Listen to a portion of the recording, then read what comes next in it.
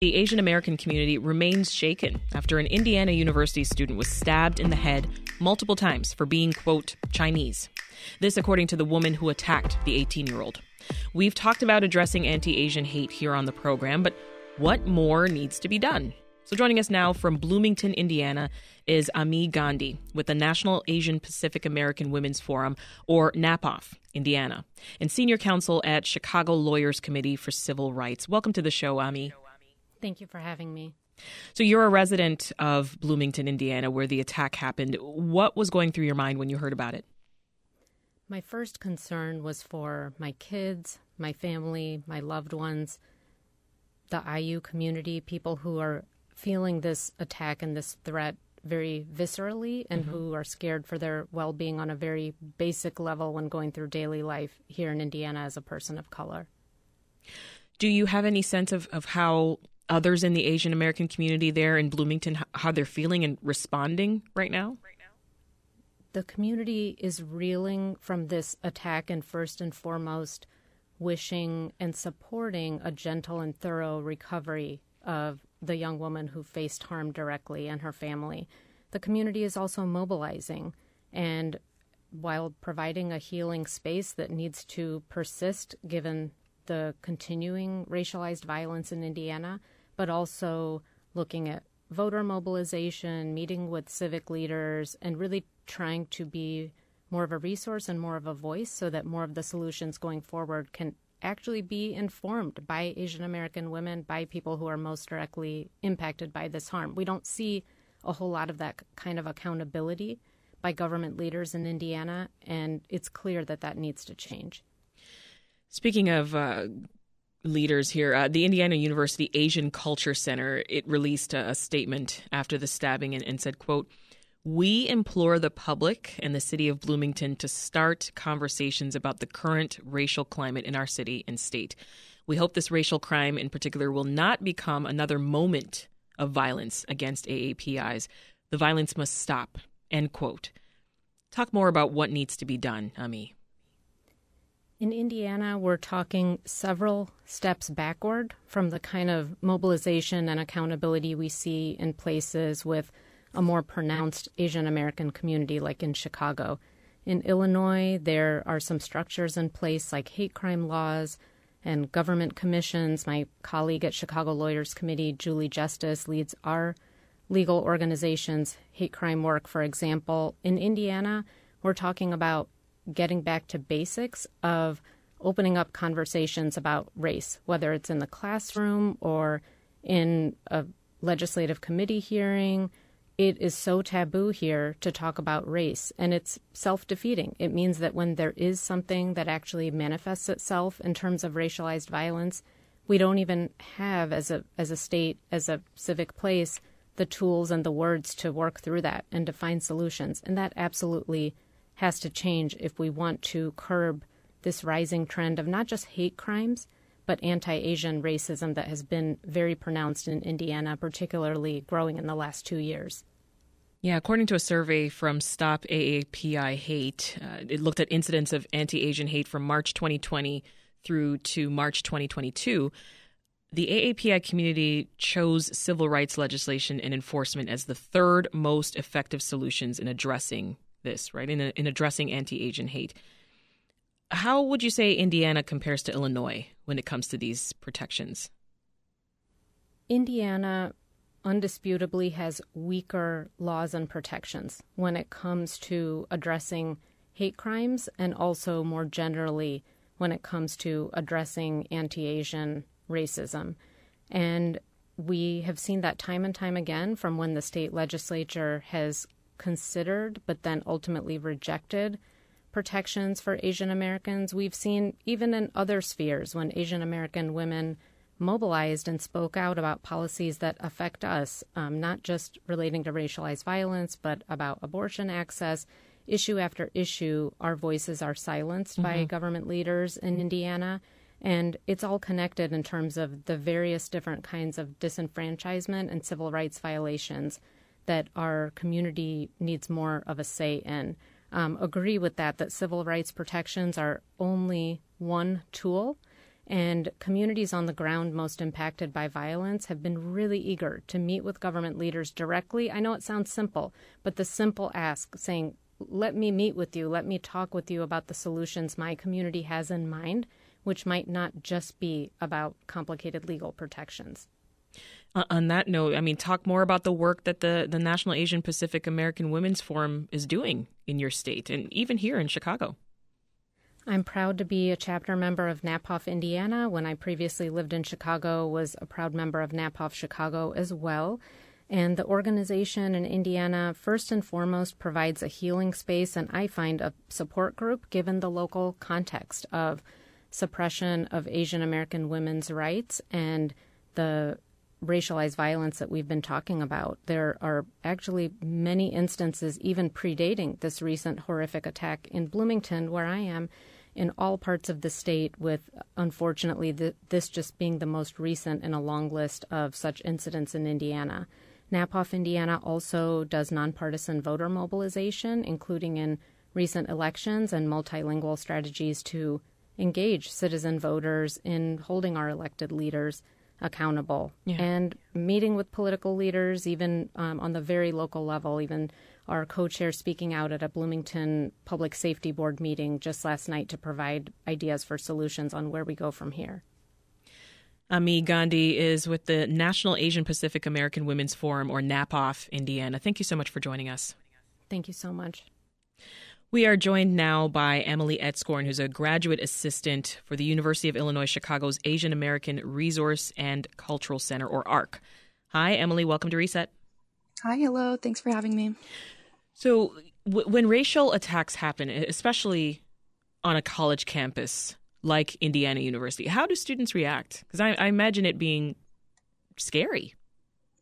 Yes, definitely. I myself, as a student, can resonate with how many of my students are feeling at the center, and that is firstly just fearful and a little paranoid, especially UIC as a commuter school. A lot of our students are commuting from far distances throughout Chicago, so many of us take public transportation. And so hearing about an incident like this, when folks are just minding their business, trying to get to class, that makes us really fearful. What do you do to help students work through these kinds of traumatic events? So our center is a general place of support for students on campus, whether it is just de-stressing from daily class things or venting about huge life things that have just happened, or violent incidents. And so our space is generally a space for folks to come and de-stress, get what they need, talk to people, find resources for what they need, play games, do some readings. And so we generally try to empower students and support them at a very basic level through social, cultural, and educational programs and events like that. But we've also had a few more intentional efforts to try and combat anti-Asian hate and violence over the past couple of years. So the first one would be these bystander intervention trainings that we have been hosting in partnership with the Asian Americans Advancing Justice and a couple of other nonprofit organizations. So these are virtual trainings offering interactive trainings to help people identify and safely take action on hate incidents. And this is geared at many types of audiences. Yeah. So that's one very direct way. Yeah, for sure. So you're doing a number of things, not only just that partnership you just mentioned, but you've got this anti-bias toolkit on your website as well. That's super helpful, right? Yes. So the director of our center created this toolkit online kind of at the height of some of this violence that we've been experiencing over the past couple of years. And it is a toolkit of several resources, tools, etc., for students, staff, faculty, community members alike that they can use in or outside of the classroom in their daily lives. And it's meant to kind of self-empower people to investigate, unlearn, relearn, and use new information and knowledge to address this anti-Asian bias. So we mentioned earlier this Stop AAPI Hate report, right, which looked at incidents over a 2-year period of anti-Asian hate. Education came up there as the most effective solution when it comes to addressing this issue. Why do you think that's the case? Why is education so important when it comes to AAPI hate? Yeah, that's something our center fundamentally believes in. We kind of focus on education experiences of students, and we think that that's such a basic, fundamental thing to intervene on because it's kind of like the very first level of how you intervene. If you don't know about these things or you're just misinformed, then I don't know, folks are just going to act on whatever preconceived notions or biases that they have somehow learned. And so the first step to kind of addressing some of this hate and things that manifest themselves is to unlearn and to relearn these things, whether you're an ally or someone who is wanting to become an ally. The Teach Act, what are your thoughts on that? It's mandating public schools in Illinois to teach Asian American history in classrooms. Is that going far enough? I think that's certainly a step in the right direction. When I had first heard about the Teach Act being passed and in legislation, I was happy but kind of surprised that this was not already in effect. This kind of seems like the basics that we should be learning about, everyone's history in the U.S. that has played a pivotal part. So I think it's a step in the right direction, but it's not the end-all be-all. Emily Etzkorn is a graduate assistant for the University of Illinois Chicago's Asian American Resource and Cultural Center, or ARC. Thank you so much, Emily. Thank you. All right, we are now joined in the studio by leaders of two local Asian American organizations. Abby Eusebio is the Anti-Hate Action Center manager for the Chinese American Service League. Hi, welcome to Reset. Thank you for having me. And Andrea Chu is Midwest Organizing Manager with Asian Americans Advancing Justice Chicago. Welcome. Hi, thanks for having me as well. So you've been listening along to these conversations. I see heads nodding at times, right? How did you both react when you first heard this story of this student being attacked on this bus in Indiana? You first, Andrea. Oh, I think the first thought was just that I'm tired. I'm tired of this happening. This is not the first, unfortunately. I don't think it will be the last. And over the past couple of years, we have seen so much of the rise in these kinds of incidences and a lot of conversation about them. And yet we still see these sorts of incidences continue to happen. And, like the other speakers today have said, we are just fearful and really feeling for our communities and wondering what it's going to take for these sorts of incidences to stop happening. What's on your mind, Abby? Yeah, also exhausted, but here's another one. And this one, now is public because, the witnesses had also helped the hate crime survivor to seek support. So it's, again, that sounding alarm that this made public, but there's so many other hate crimes and hate incidents that still are, don't get the attention on the news. And so it's just another reminder for us to organize and turn this kind of rage and anger into purpose and really mobilizing and activating our community. Yeah. The student that we're talking about who was attacked is a woman. This conversation, it's been a panel of women, right? What do you want people to know, Abby, about the unique vulnerabilities that women, specifically Asian women, face? Yeah, it's, culturally, our community has grown up with kind of this mentality of, just keep your head down, keep to yourself, and just, don't try to get any negative attention to yourself. And, that's kind of maybe shameful if you do. So when people don't feel that they are empowered to call things out, seek help, and really make sure that they stand up for themselves and do what's right, then it's really that kind of situation where then more people feel like this community is really that passive and that really don't need to listen to their stories and their voices to really take their issues seriously. What stuck with me, Andrea, was an earlier guest saying it's been taboo to talk about race. Can you relate to that? Yeah, I think there are a lot of ways in which race impacts folks in our community very deeply, but there are oftentimes conversations that we can't have in certain kinds of spaces. And so, yeah, I definitely resonate with that, and that it is true that there are ways in which people really shy away from these conversations about race when actually that is the conversation that we do need to be having. And as we heard from our guest, Emily, your group is partnering with UIC's Asian American Resource Center. You're doing those bystander intervention training program. So what are the most important things that people should know when it comes to being a bystander?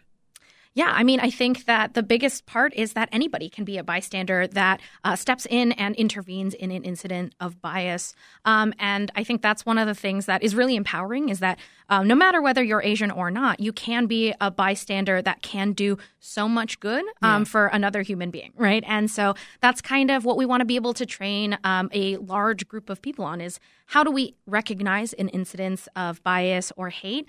And then how do we as individuals understand our place in making some sort of change in that moment or directly afterwards to be able to, support a person who is experiencing that sort of hate or violence or whatever that may be. And so, anybody can be a good bystander, basically. This pertains to us all. Yeah, exactly. So, and we've talked quite a bit on this program with your group, right? Asian Americans Advancing Justice Chicago. I know education is a big piece of your work as well.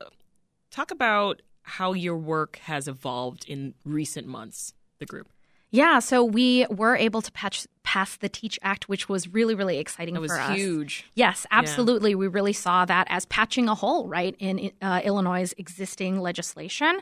But I think, as was mentioned before, it is one step in the right direction, but obviously not the only thing that needs to happen. I think there are solutions that can happen at individual group all the way up to national scale. And then we also are thinking about things in terms of timescales too, right? So there are things that need to happen now, and then there are these longer term sort of projects that we need to start picking away at, such as, why are these narratives about Asian Americans so persistent and so pervasive? And so I think we, as an organization are starting to have more conversations about what do we do in the long run and not just what is happening in rapid response in reaction to not just these incidences. Reactive moments. Yeah, which I feel like we end up in that spiral sometimes, right? In that cycle. Your group, Abby, has been working on expanding its work into higher education as well. So how does this conversation change, you think, when we enter that college space? Yeah, so not just being reactive, but being proactive and really focusing on preventative measures and coupling education and awareness building with kind of that intentional structure, really customizing curriculum around supporting the Asian American students, faculty, and staff on building that skill base and to be able to gain those practical skills to be able to identify an incident, a hate crime, and really trying to also educate them on how they can prevent it. And a lot of times the faculty and staff may not really just know how to, best approach a situation. So we want to be able to partner with these institutions to support them and create like a Midwest Asian American support network in higher education. To your point of being proactive rather than reactive, do you think that it is a problem when we talk about AAPI hate only when incidents or hate crimes happen? Yes, definitely. And these conversations need to happen all the time, not just after an attack, after a tragedy. It has to be continuous and doing it with our Black and Brown community partners because we can't do this alone. We have to do it together. And, not just during Asian Pacific American Heritage Month. We need to be doing this all the time and with all different parts of our community, chambers of commerce, law enforcement, not just educators, our youth. And so it's vitally important that it's a continued conversation.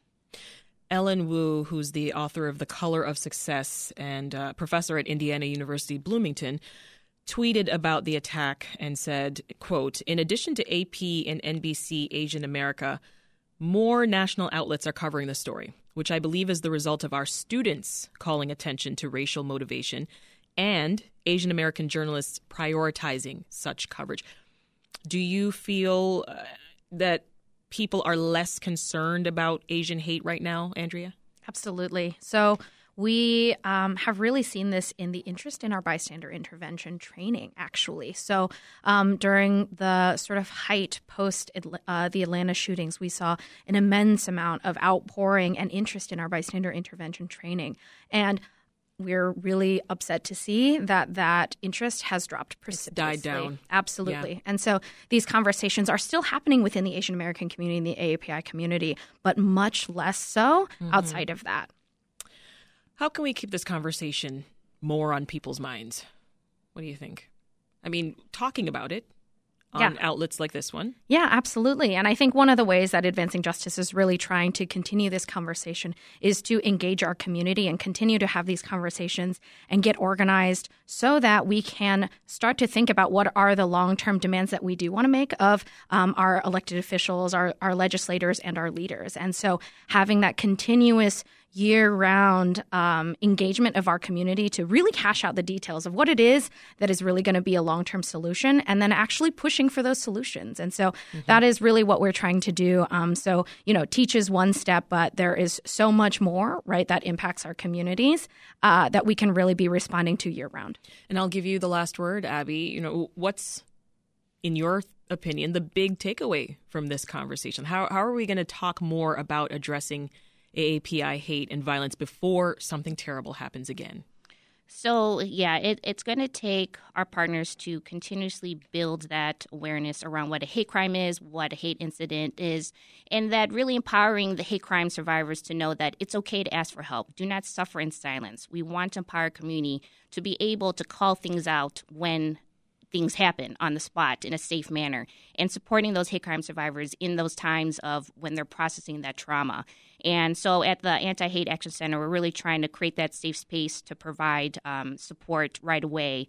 And then also with our preventive measures, looking to continue our prioritizing the Asian American youth, because according to CDC, the leading cause of death of Asian American youth ages 15 to 24 is suicide. And there's a lot of still, issues that around the minority myth, perpetual foreigner, that a lot of people still don't know about. And so we're piloting a curriculum called CLASS, Campus Leading Asian American Support, where we are going to work with university staff and students to really make sure that they're equipped with the knowledge and skills and awareness to end anti-Asian hate on campus. Yeah. And, 1 in 4 Asian American youth have reported that they've been bullied at one time. And what's worse is that almost more than half of the time there was an adult present and they never intervened. Wow. It'll be interesting to see the results of that class once you get it going. That's Abby Eusebio, the Anti-Hate Action Center Manager for the Chinese American Service League, and Andrea Chu, Midwest Organizing Manager with Asian Americans Advancing Justice Chicago. Thank you both. Thank you. Thank you.